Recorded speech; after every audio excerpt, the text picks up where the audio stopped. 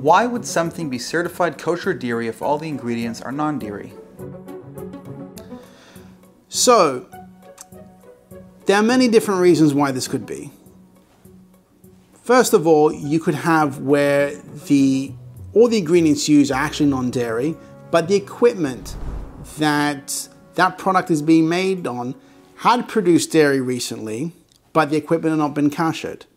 That's what's referred to as dairy equipment.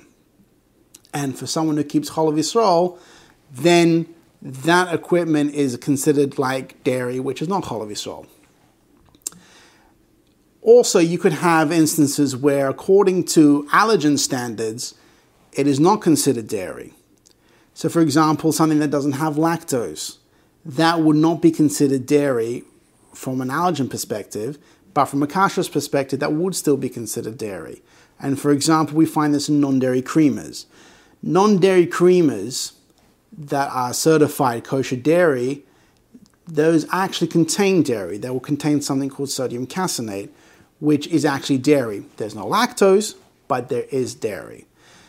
Additionally, there could be where the product itself doesn't have dairy in it, but the kashrus agency is not comfortable with the way the equipment was actually cleaned from the previous dairy run, or from a previous dairy product that was made there. So there are certain industries where it is very hard to clean in between products. We find this, for example, with chocolate.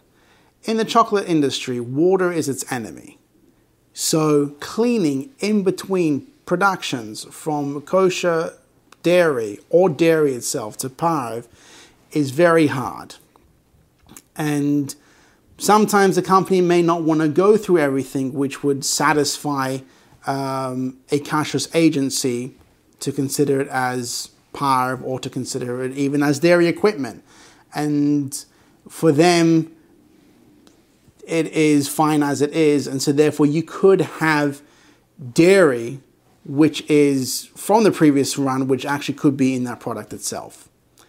The reality is, if you ever find a product where the ingredients are non-dairy and it certifies kosher dairy, the best thing to do is contact the kosher agency themselves and inquire why that is.